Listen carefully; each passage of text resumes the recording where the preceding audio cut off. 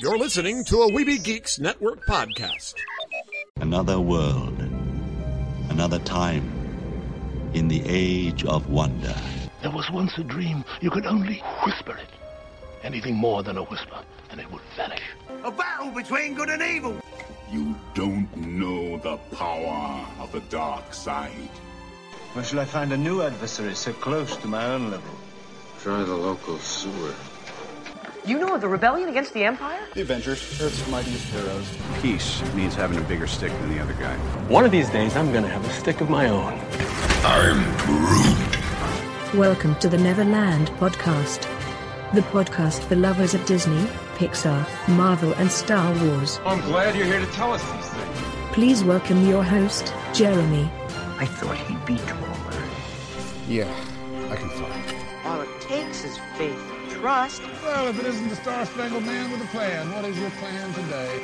Up to Neverland!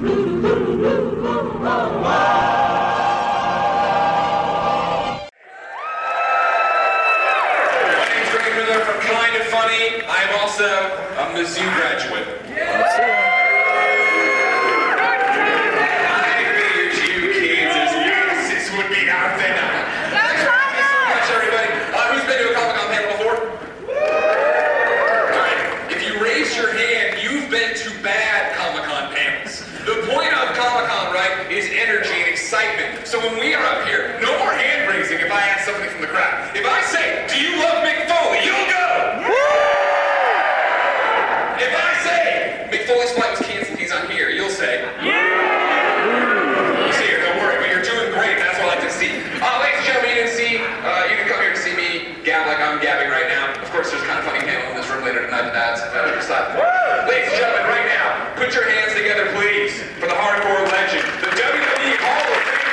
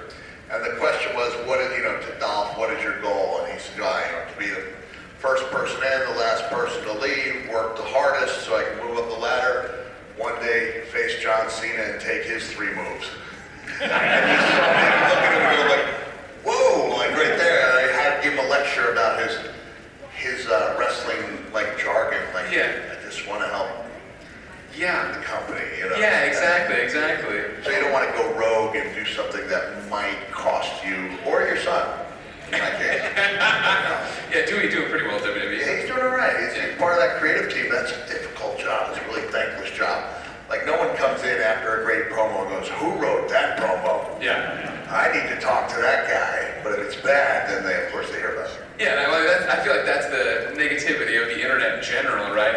Being a fan of something in general. You watch stuff you love, you rarely take the time to go tell the people that made the thing you love it. It's when you're mad about something that you're like, hey, now I'm really motivated to say something horrible to you. Yes. Yeah. Okay, so you guys follow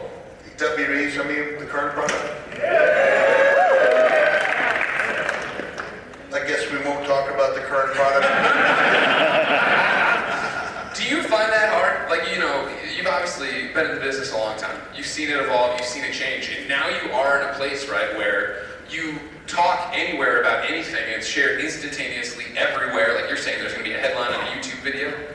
Yeah, but you know what? In a way, it works out okay because you know what's nice is that the big charge against me was that I was no longer relevant, right? This is like the only thing I'd done was gotten a little bit older.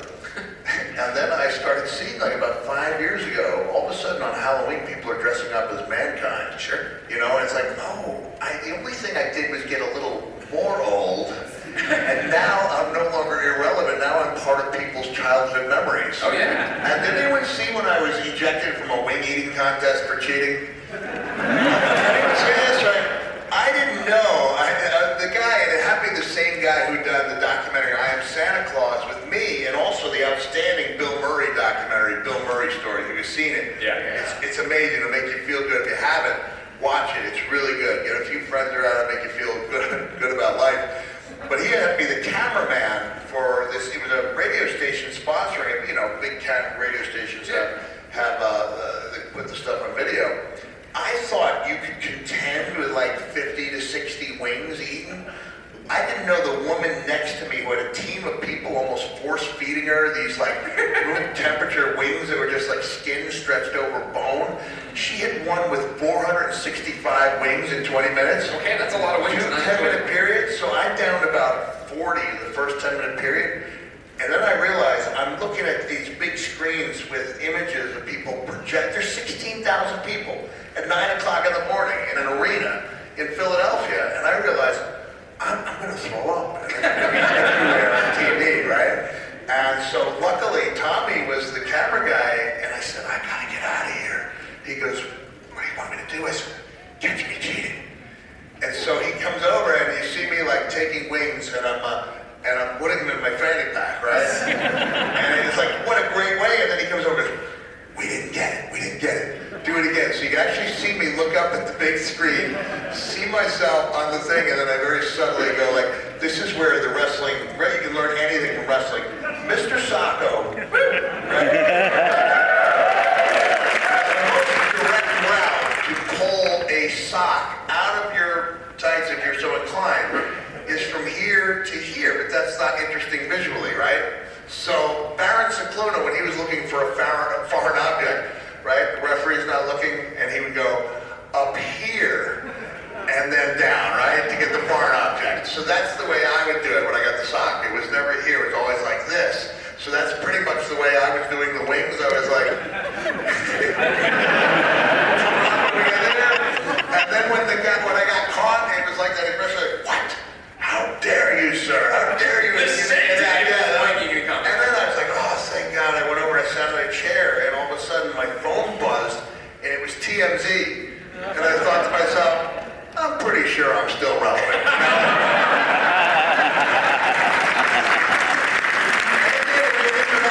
It was a big deal, and it was a lot of fun, and it was a nice payoff and a good time, and I did not throw up on that. Wrestling when you're doing things live on a weekly basis, you will learn how to think on your feet.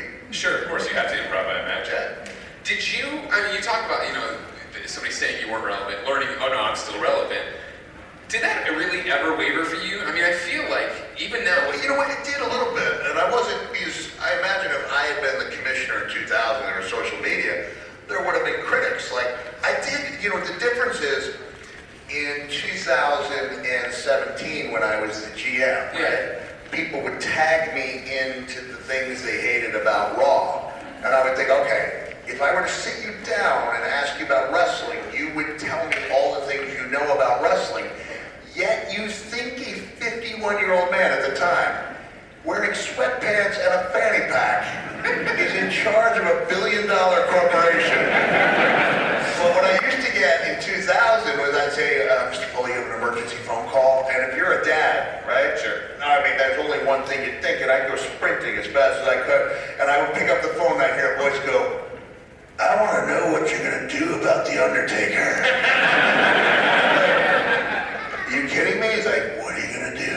And there was like 3 or 4 of those in a row. So there was always criticism. I just was not aware of it. Sure. But it's been, a blessing and a curse. Yeah, I was going to say, does that make get harder to perform in this? Well, I don't know. I really, the lion's share of the stuff I did was, done without the benefit of social media.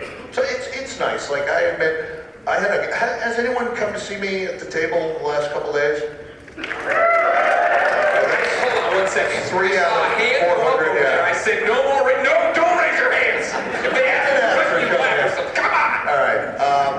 I'm having fun, right? Like, I realize there are people out there who see me with the barbed wire bat and think I copied it from Negan on Walking Dead. Dude, where were you in 95 when I had that bad boy? The ECW VHS. Yeah, I don't know if the young lady's here, but I essentially took a photo and I dispatched a total stranger with a $50 bill and said, do you see if they have one of those foam barbed wire bats? And so I'm using it at the table, and I'm having so much fun. And I'm really enjoying it. If you go back to like 2005, there are a bunch of photos where I don't look interested in being there. And I was at that time, I didn't realize how lucky I was. And now I'm talking to Ray, and I'm like, Ray, I can't believe people are still like, they're coming out here. Like, we used to, do unimaginable things to ourselves. Yeah. To do what we can, to make what we can now in just a little bit of time here posing with you guys. So thank you for all of you who still take the time to line up, come out to the panels. It really makes life, a lot easier. Like, I'm not wearing socks now. I'm wearing a t-shirt with my own face on it. Right? And I'm missing 4 teeth.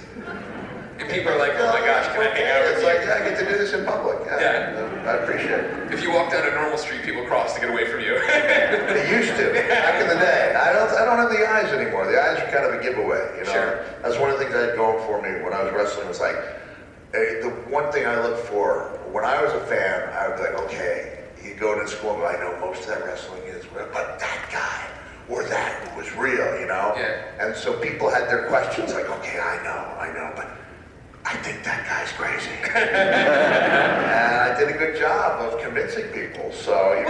your actions, I think, backed up any crazy looks you had. Yeah, I was pretty good at it. And then as I said in a special I did like 3 years ago for the network, people didn't see through the character, they saw past it. Yeah. And especially, one of the difficulties I have when I come out on any type of elevated platform is to fight the urge, the instinct to drop an elbow off it.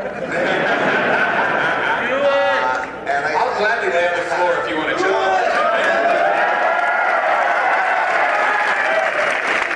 was talking about at my Hall of Fame induction in 2013, I mentioned that my life had not been without its, downside, as I'd never defeated Chris Jericho. And all of a sudden, Jericho rolls up on the stage. And I was like, it took me a second to think what the heck he was doing there. And then I see CM, and he laid down there, and I just looked at him and I said, oh, I'm all out of elbows, man. Keeping in mind that I used to do, like I said, unimaginable things in front of like 26 people in Polka, West Virginia. Now we got 18,000 in Madison Square Garden. And I look at Jericho and say, I'm all out of elbows. And then once Punk came up to be the referee, I realized, if I don't drop some kind of elbow here, I'm gonna have to look myself in the mirror, for the rest of my life. And so I just said, you're taking all the impact on this.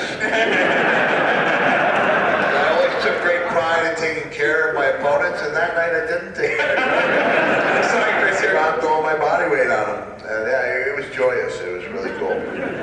You talk about, doing unimaginable things to yourself.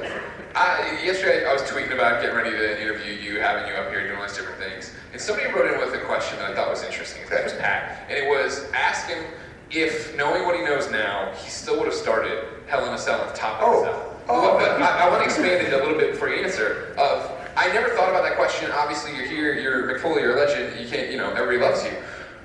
Do you have regrets about the business and things you did? Regrets? I've had a few.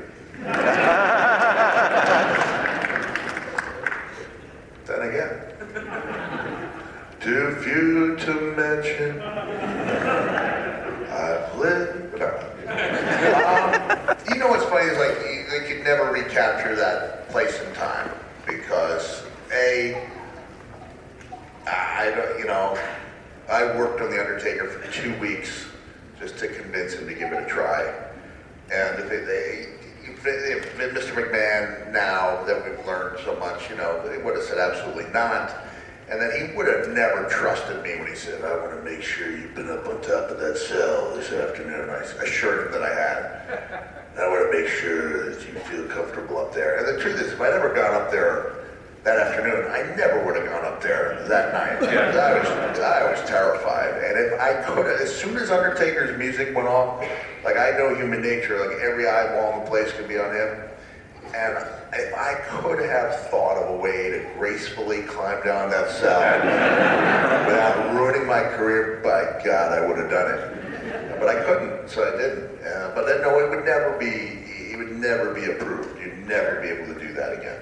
Well, that's the thing, obviously having read your autobiography, right, seeing the behind the scenes, all the stuff you guys have talked about it, for some reason, the match gets scarier the more I see it. Isn't that crazy? Yeah, and it gets emotional, especially if you watch the whole thing instead of just the clips. Sure. Did anyone know that it was Jim Ross's last day with WWE today after 26 years? And JR is known, this, and I'm so honored to be part, we're inextricably entwined, I said correctly, that, God is my witness, he's been broken in half. And I said, you know what, come to think of it, if Jim Ross says it, I don't think we need God as a witness, right? I think just the authority of the best announcer of all time is enough. So he did an amazing job selling that. What's funny is, you guys remember Jason Sensation, who was in WWE like 98, 99. He did incredible voice imitations. So he can't travel from Canada, he doesn't have a green card. But I would let him do some voice work anytime I would go up there, and I would talk about how remarkable it was and how JR and I were inextricably entwined. Yeah. And I said, can you imagine if instead of JR making that call, it had been Mr. McMahon on the microphone? And then Jason goes, oh, what is this? Oh, what a maneuver!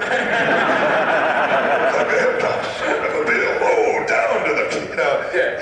It was the same. Yeah, it was the right time, the right place, and I describe, people think I'm crazy when I talk about the element of magic in the air. You can't script it, you can't create it, and that's one of the big question marks, jumping to the current product, the women are the main event at Mania. Yeah. But one of the question marks is how much magic is going to be in that stadium if it's snowing, right? It's snowing here this morning. And it's a 9-hour show. Yeah, it's and if there's 75,000 people, 68,000 are looking up at big TV monitors, because no one actually looks at the action in the ring. So I wouldn't want to be at the end of a 9-hour show. I'd be happy to go on first. I am so happy the women are doing it, and I think if the women were not, you'd have a mass exodus after the women's match was on. Sure. Because people just are not going to sit through something that they specifically see as the main event. And so I applaud WWE, and I hope the women tear the house down. When you've main evented WrestleMania. I didn't get a smattering of applause for that. A lot of fans were. You main evented WrestleMania. When you're doing it at WrestleMania in an arena that big and it's open air, does that change it for you as the performer? Well, I wasn't main eventing in the stadium days. Sure. The only main event I ever did was WrestleMania 2000. And then what, you were a special guest referee? Yeah, I think so. And the biggest, this was the biggest match of the biggest show and the biggest year in the history of wrestling. And it was my biggest move, So in some ways, it was the most important move, by some qualification, the most important move in the history of wrestling. And I missed my elbow attempt by 3 feet. It's when you hit your ribs my sternum, yeah. And I roll, and we were in Anaheim, in California, and all I could think of after botching the biggest move of the biggest show, the biggest year in the history of the business was, I don't think I'm gonna make it to Disneyland tomorrow. Did you make it? I did make it. Yeah, of course you did.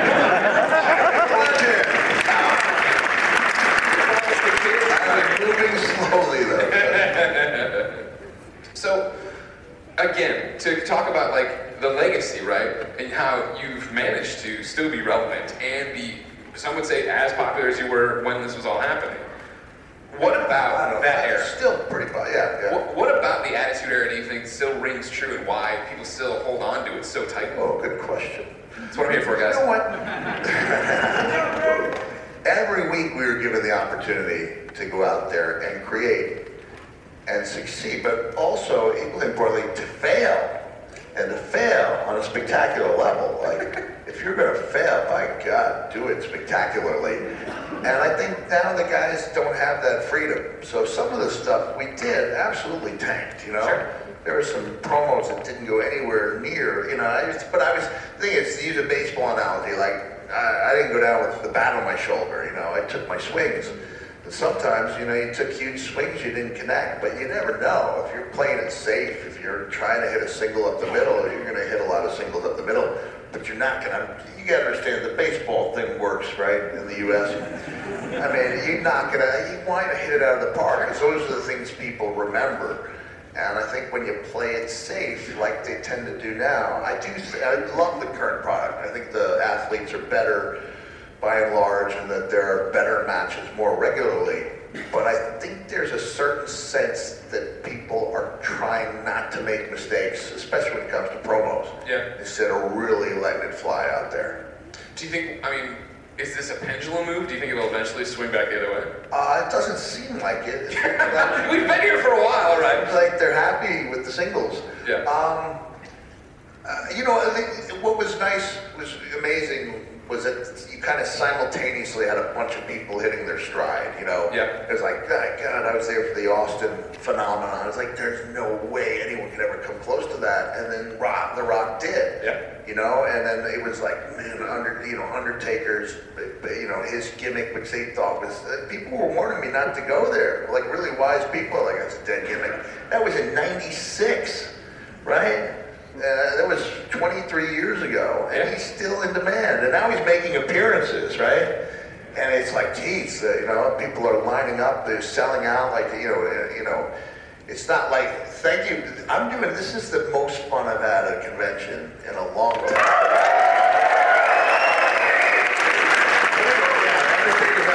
He's more relevant today than he's ever been. Sure. And Steve and The Rock and Triple H, and we were all really hitting our stride. So it was a lot of people getting to try things, and like I said, given the luxury of failing once in a while, which is important. Yeah. It sucks The Rock's career never took off. I don't like to talk about it. It's one of the really sad stories. The one time a kid had a heck of a lot of potential. How often do you keep up with the old guys? The old guard? You know, sometimes here and there, you know, it's fun that these shows, you know, like people see, like I wrestled Ray once when he was 16 years old in 1995. And then I look around and when I walk up to Lori Petty, the first thing she does every time I see her, she punches me as hard as she can in the shoulder. Great. That's the way we greet each other. And then she greets me. And so it's like that. You have a camaraderie with people doing these cons. And then, of course, you see people WrestleMania week. And it's like, it doesn't matter if you haven't seen somebody in 5 or 10 years, you pick up right where you left off. Do you miss it? I don't miss it because I have this. You know, it's like I told Mr. McMahon that one thing that he had to realize, you know, is that WWE is a lot like the world of, Oz, right? Yeah. Like when Dorothy says, some of it was horrible, most of it was beautiful. And I don't think most people appreciate the beauty until they're gone. And then they would love to go back. And I'm like, I have the freedom, like I can just show up at any, it's been said, it's like my playground. I can come back anytime I want. So it's there whenever I want it, I remember my kids used to want to go to the shows, and I would just show up. People were like, wait, what are you doing here? I was like, as long as I'm Mick Foley and my kids want to come to the shows, by God, I'm going to take them to the shows. So it's always there for me. I don't miss the in-ring stuff. Yeah. Because I had plenty of that. And I'm always on a daily basis, I'm reminded that I connected with people and made a difference. So, for people here who I'm sure, there's some of them who haven't kept up, right? What? You've come, you've left, you've done this, you come back, you go out again. What are you saying? There's some people who aren't watching the show. They're not watching Mick Foley every day, every moment of what he's doing. Also, what happened to your Twitter? Where'd your Twitter Oh, I took a little break. Okay. Yeah. I went to Adam in the panel the other day and it was gone. I was like, wait, what? Took a little break-a-rooney. Okay, that's fine, that's fair, that's fair. I've been without a cell phone for 40 days now. What? How do you know where to go? I get lost a lot. And while I don't use F-bombs in real life, apparently I do use them in the interior of my car when I can't find my way around cities. Yeah, okay. And then I go back to rolling down windows and asking people. So I'm getting on without... How many people have flipped the F out? The window comes down and it's like, hi. You're like, mankind? Have a nice day. You drive away. I like it. So what happened? Why the move? I was just using it a little too often, you know. I think everything is done in moderation. And I was like on there a lot. Even if I wasn't responding stuff, I was on there. And I was like, what am I doing? You know, it's family movie night and I'm like on my phone and I put the phone under my car and I ran over it 5 times. And then that was 40 days ago. Mick Foley doesn't do half measures. Sure, he could have turned it off and put it in the drawer. Instead, he ran it over 5 times. I don't really get my toe in the shallow end, you know. Yeah, I do dive in deep. So, what are your this isn't about the phone anymore. What are your days like? This is the only takeaway people will have. Only runs over TMZ. Mick Foley doesn't use a phone anymore. His mind finds way to venues without GPS. Late to everything. Foley seen buying a road atlas. Keeping Rand McNally in business. But no, like for you, you know, Hall of Famer, you're out there doing your thing. What does a normal day for you look like nowadays? Is it traveling to the next con? Is that? I do a lot of traveling. This is the most I've traveled. Finally, it's been 18 years since I've hit diamond status, which is 125,000 miles on Delta in 1 year. So I've traveled more than I have any year since 2001. Wow. So I'm really moving. I had the 20 Years of Hell tour last year, which I really enjoyed. And has anyone, when I had my hip replaced, right?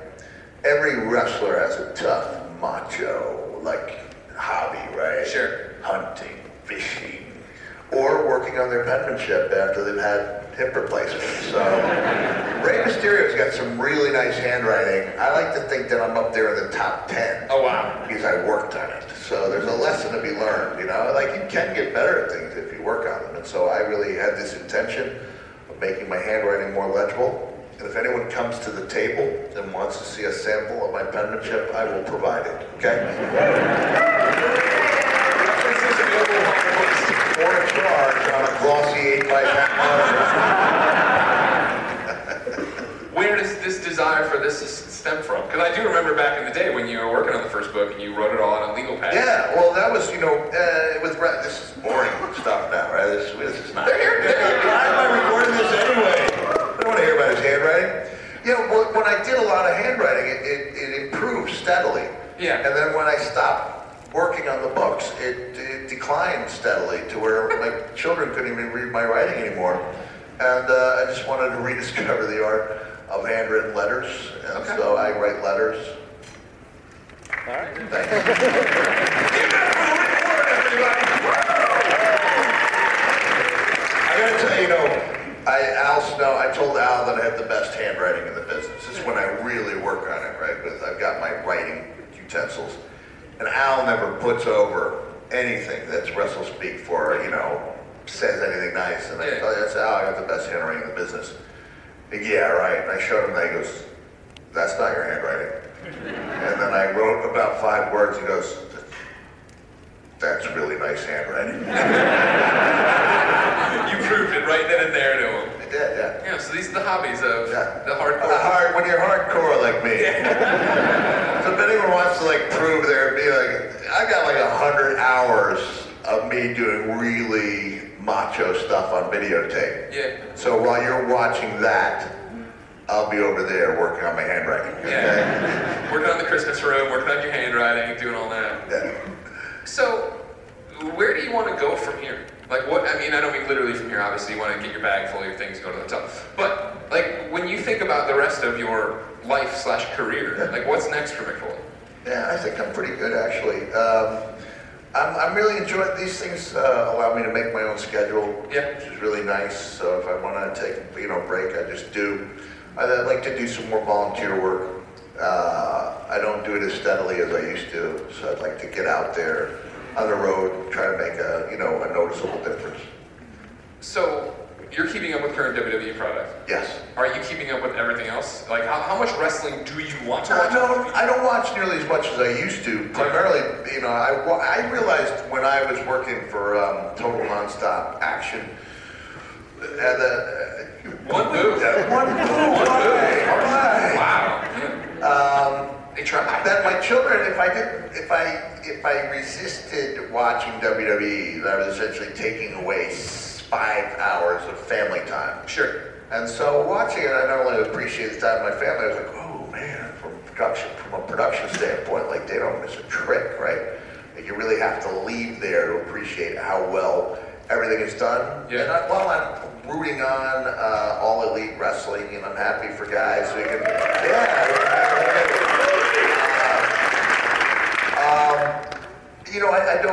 I watch just so many hundreds of hours, especially of wrestling from Japan in the very early 1990s, like late 80s, early 90s. I may have watched as much wrestling as a human mind can accept. So I watch a few hours a week. So then we go from here all the way back to the beginning. Well, the question I always thought, really having we're going to take some questions too in a minute. Oh yeah, sure. If you want to line up wherever the mic is. Yeah, where's the mic? There's one in the center here. Oh, there it is. If you want to line up over here, we can get you queued up. This will be my final question. All right. Why didn't you ever quit?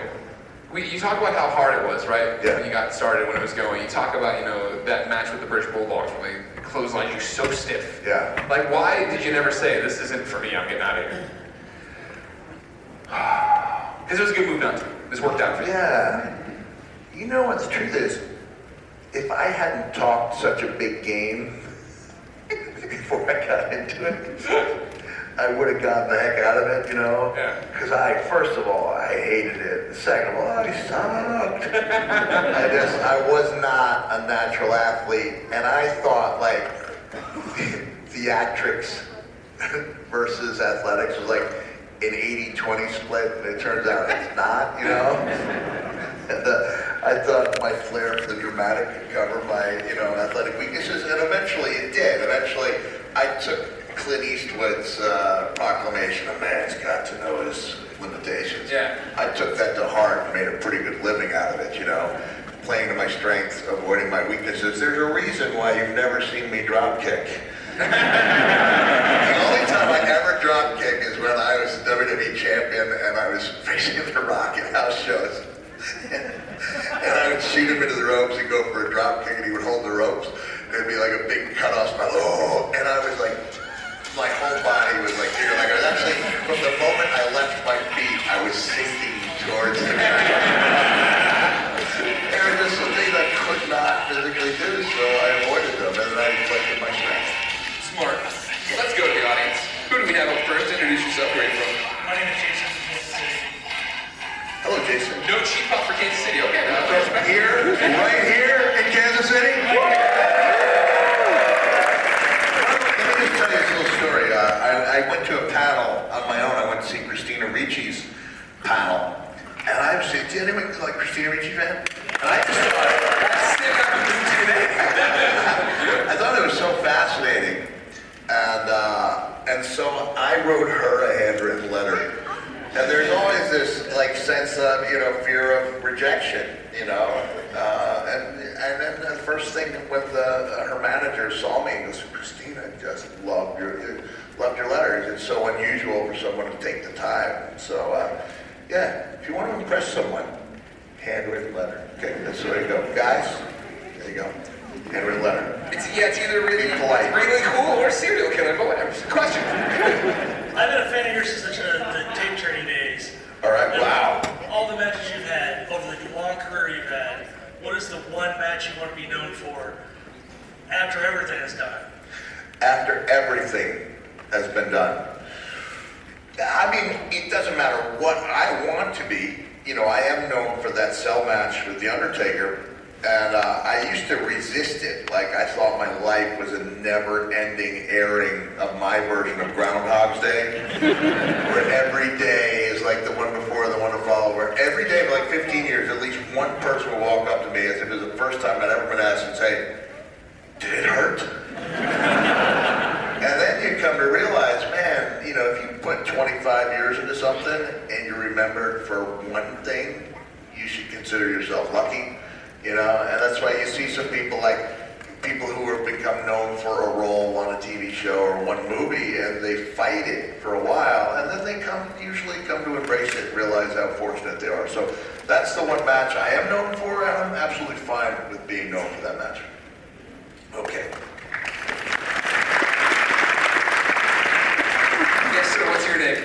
My name is Jeremy from Wichita, El Dorado, actually, Wichita. All right. Wichita, I believe, was the home of the Falls Count Anywhere match with Van Hammer in 1991, was it? Topeka! It was Topeka. As I know I'm dating myself here, but we ended up in the bullpen, I don't remember. It was like 20 degrees. I don't remember where it was, but it was a good match, 91. I want to be remembered for that Falls Count Anywhere match. Van Hammer in Topeka, Kansas. All right, go ahead.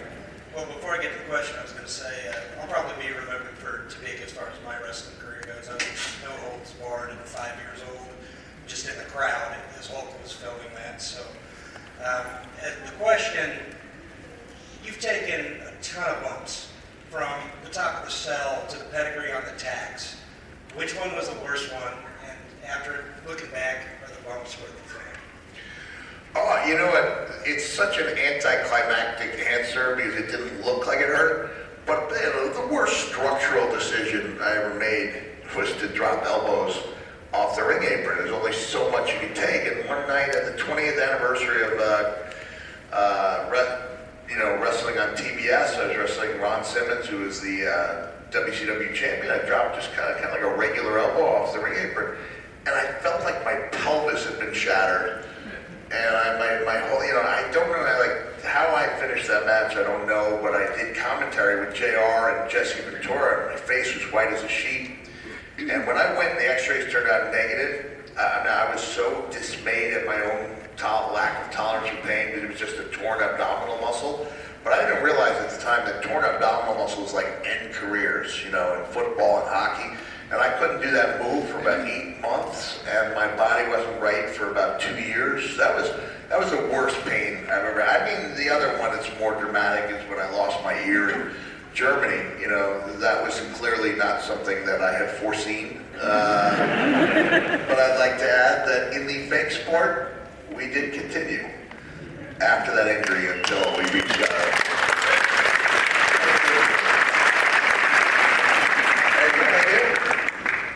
Who's up next? Hi, my name's Travis. Hello, Travis. My question is... I had a mouse named Travis. Travis, are you a mouse? No. How did you keep wrestling after all the injuries, especially the most dramatic ones like you just were talking about? Are there any non-fans here who just this is just a house of horrors here? And grab me like, he's a one-eared man? God, what manner of human being is this? I don't know. It's just kind of instilled in you that it's really fortunate now that WWE, and other companies, they stop matches if guys are really hurt, because 9 out of 10 times the guy is going to try to continue to and the guy or woman. I talked in my special about a Japanese wrestler named Akira Hakuda who broke her neck at the end of the first fall of a best 2 out of 3 falls, and wrestled the next 2 falls holding her head up with her hands. So it's not just men, it's women. You're trying to get to that finish line, and we're fortunate that there are people now who will stop us from doing that. But I wanted to give people the best match I possibly could. We had a desired conclusion, and you just try to get there the best you could. Was there ever that moment though of like, you talk about tearing the abdominal muscle, the movie you've done hundreds of times. Yeah. Was there that first time you were like gonna do it again? Was it in your head? Oh, I was really scared. But I had a great match with Shawn Michaels in Biloxi, Mississippi. Only like 5 hours after I got stung by a man-o-war jellyfish. So you're like, I can do anything. And I remember going in, I had like tentacles wrapped around my, like the stings, and I remember thinking, like, dear God, like if this was like a child, like I was the most pain I'd ever felt up until that point in my life, and I was like, how can anyone continue? Like I can see why people would drown from that. Like after every ounce of strength, I had to like make it up onto the sand, and then I still had a pretty good match with Shawn Michaels that night. Who's next? My name is Jack, and my question is, if you had to have one more match today with the stars of today, who would it be, and what would be the stipulation? Oh, that's a good one, Jack. That's a good one. I wrestled Tommy Dreamer in a loser must take off his t-shirt match.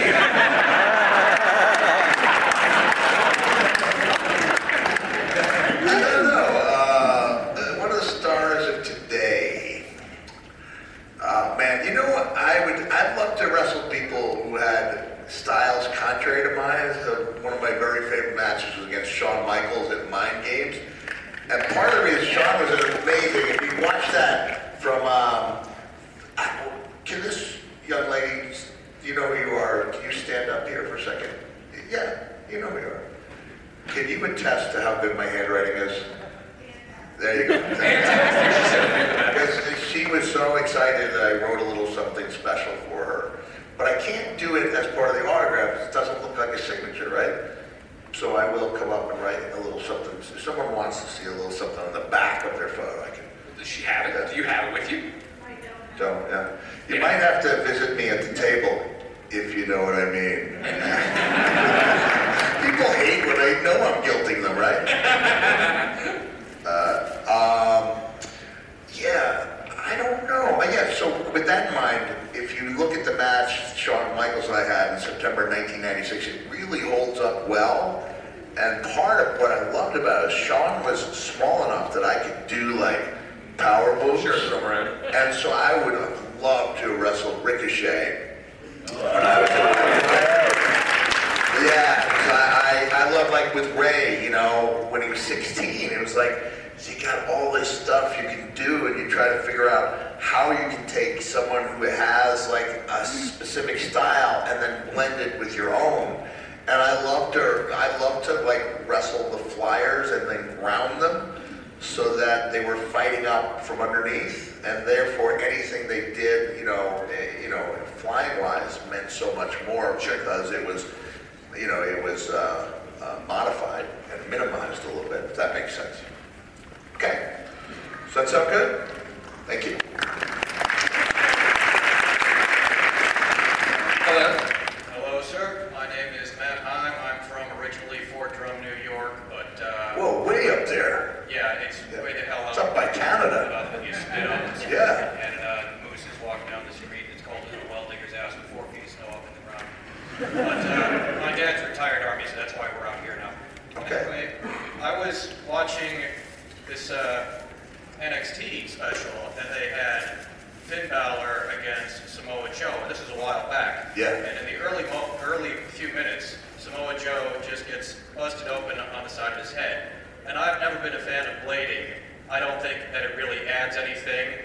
But when you do get cut hard way, I think if they just stop everything to address the cut like they did there, because Joe's a big guy, he's got a lot of flesh, it just kept coming down and coming down. And I was just wondering, was there ever a point in your career where you were hurt so bad in the ring that they just had to stop everything and patch you up before they could continue, or is that just something they do now in the PC era? Well, the best example I give is the Hell in a Cell. I mean, when I went off the cell the first time, there was a slow procession of people out there to help me. When I went through the cell the second time, the ring filled up with about 12 people in about 5 seconds. And that's the closest I can come to that, I guess there were probably a few matches that could have been. I'm going to tell you, I think this is my, Harley Race is a Kansas City guy, right? So I thought Harley, I call it putting the fear of Harley into people. So the Maryland State Athletic Commission had this rule that they would take care of injuries that took place in the ring, right? And so I had a very narrow margin for error in a lot of the stuff I did. So like I took a guardrail. If I missed by a little bit, I would, instead of catching the part of my bicep with my right eyebrow, I caught the guardrail and it split my eyebrow open. And afterwards there was this old timer and part of the commission, and he was like, Mike, he always called me Mike. Mike, it's too bad that injury took place outside the ring, or else we'd be taking care of it. Harley goes, it took place inside the ring. And he goes, come on, Harley, I saw where it happened. That's how he goes, and Harley goes, I said, it was a headbutt. And it happened inside the ring. And the guy said, don't worry, Mike, we're going to take care of that for you.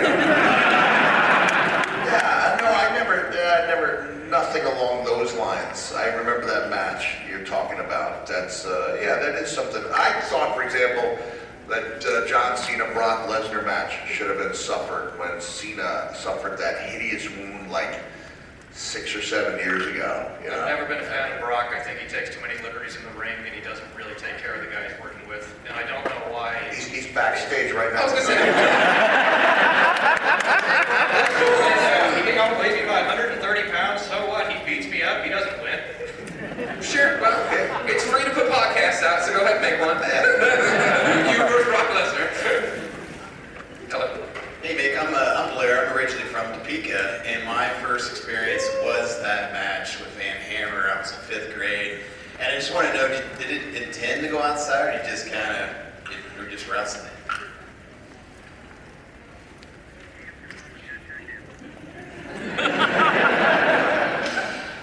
You mean, did there just happen to be a 400-pound cowboy with a scoop shovel waiting for us? I never had that after 11. Did there happen to be a horse trough full of freezing water that Missy Hyatt ended up in? Yes. No, I mean, I took that stuff, Falls Count anywhere I wanted to make it. I mean, I remember this gives me a chance, to do my Dusty imitation, When Dusty saw me, he saw how imaginative I was with Falls Count anywhere. He's like, we're going to make you the king of the Falls Count Anywhere match. And then one day in Gainesville, Georgia, they had this arena, and on the far left side, there was like a big staircase that went down about 4 flights, but it was wide also. And I was having a match that night, and Dusty starts talking, and he goes, I remember this one time, I Harley reached the Tampa Armory, and we went all the way to the top of that building, and I gave Harley a bump, and he went ass over ticket all the way down to the bottom of the stairs. Now, I'm not saying I want you to do that.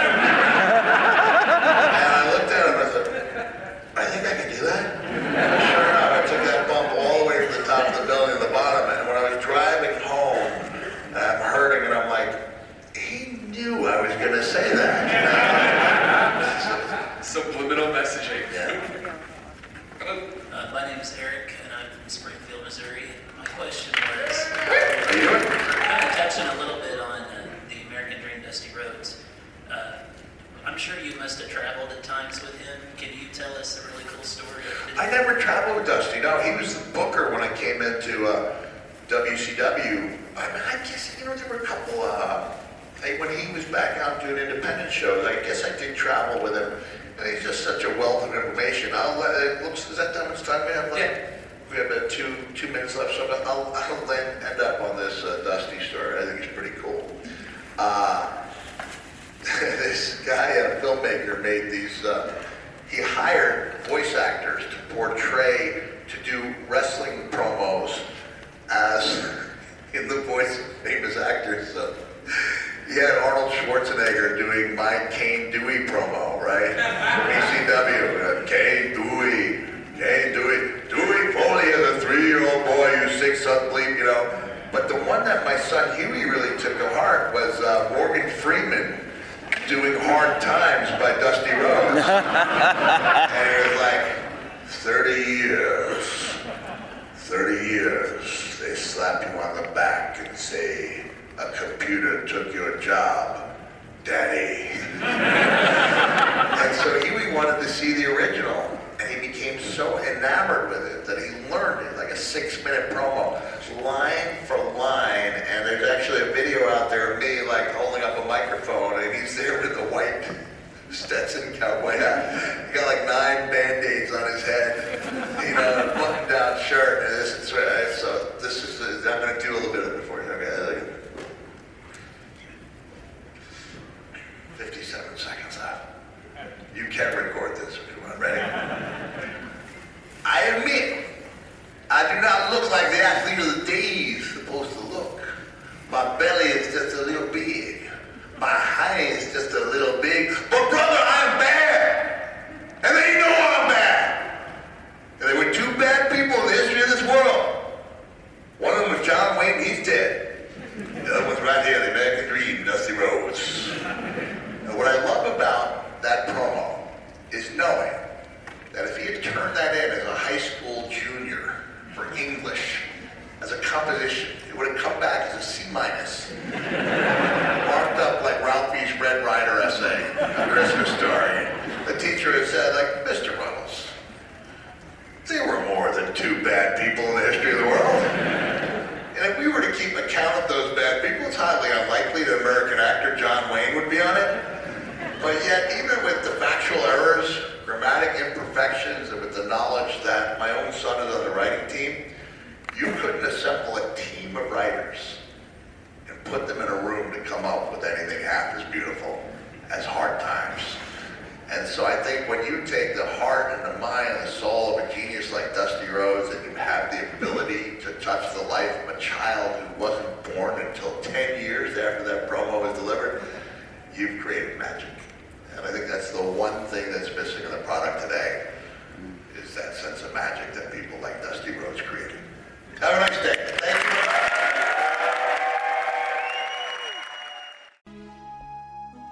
Thank you for listening to the Neverland Podcast. We invite you back next week for more fun and adventure. Until then, remember to keep a pixie in your pocket. It's that young at heart, positive attitude that you can share with others. And remember to visit our website at neverlandpodcast.com. There you can find links to our news page, our shop, our contact page, where you can easily send an email to podcast@neverlandpodcast.com. You can also find our Neverlanders page, where you can find out how to become an official Lost Boy or Pixie, because girls are too clever to get lost. Become a real Neverlander. Please feel free to leave us a voicemail at 816-226-6492. And be sure to follow us on Twitter at NeverlandPcast. And like our Neverland Podcast fan page on Facebook. We also have a group on Facebook for you to join. We also appreciate your support to keep the Neverland Podcast up and running. Visit patreon.com/NeverlandPodcast to donate to keeping the pixie dust alive. Copyright content featured on the Neverland Podcast is copyright of their respective creators and used under fair use license. All original content is copyright of Blue Band Productions, and a very special thanks to Yeehaw Bob Jackson at yeehawbob.com for our new ending music. God bless! Yeah! Hello, everybody. This is Yeehaw Bob Jackson. Neverland Podcast, we love you. Neverland Podcast, we love you. Neverland Podcast, it's true. Neverland Podcast, we love you. Yeah!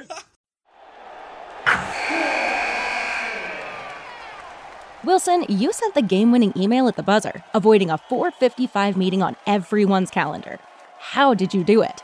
I got a huge assist from Grammarly, an AI writing partner that helped me make my point. 96% of Grammarly users say that it helps them craft more impactful writing. Would you agree? Grammarly helped adjust my tone to navigate tough work conversations. And it works everywhere I write, so I can quickly communicate effectively. Your teammate used Grammarly to summarize an important document, making a 3-pointer. How did he do it? It only took one click. When everyone uses Grammarly, everything just makes sense. You made an incredible slam dunk to end the game. The meeting was canceled, and your team will go home champions. Go to Grammarly.com/podcast to download it for free. That's Grammarly.com/podcast. Easier said, done.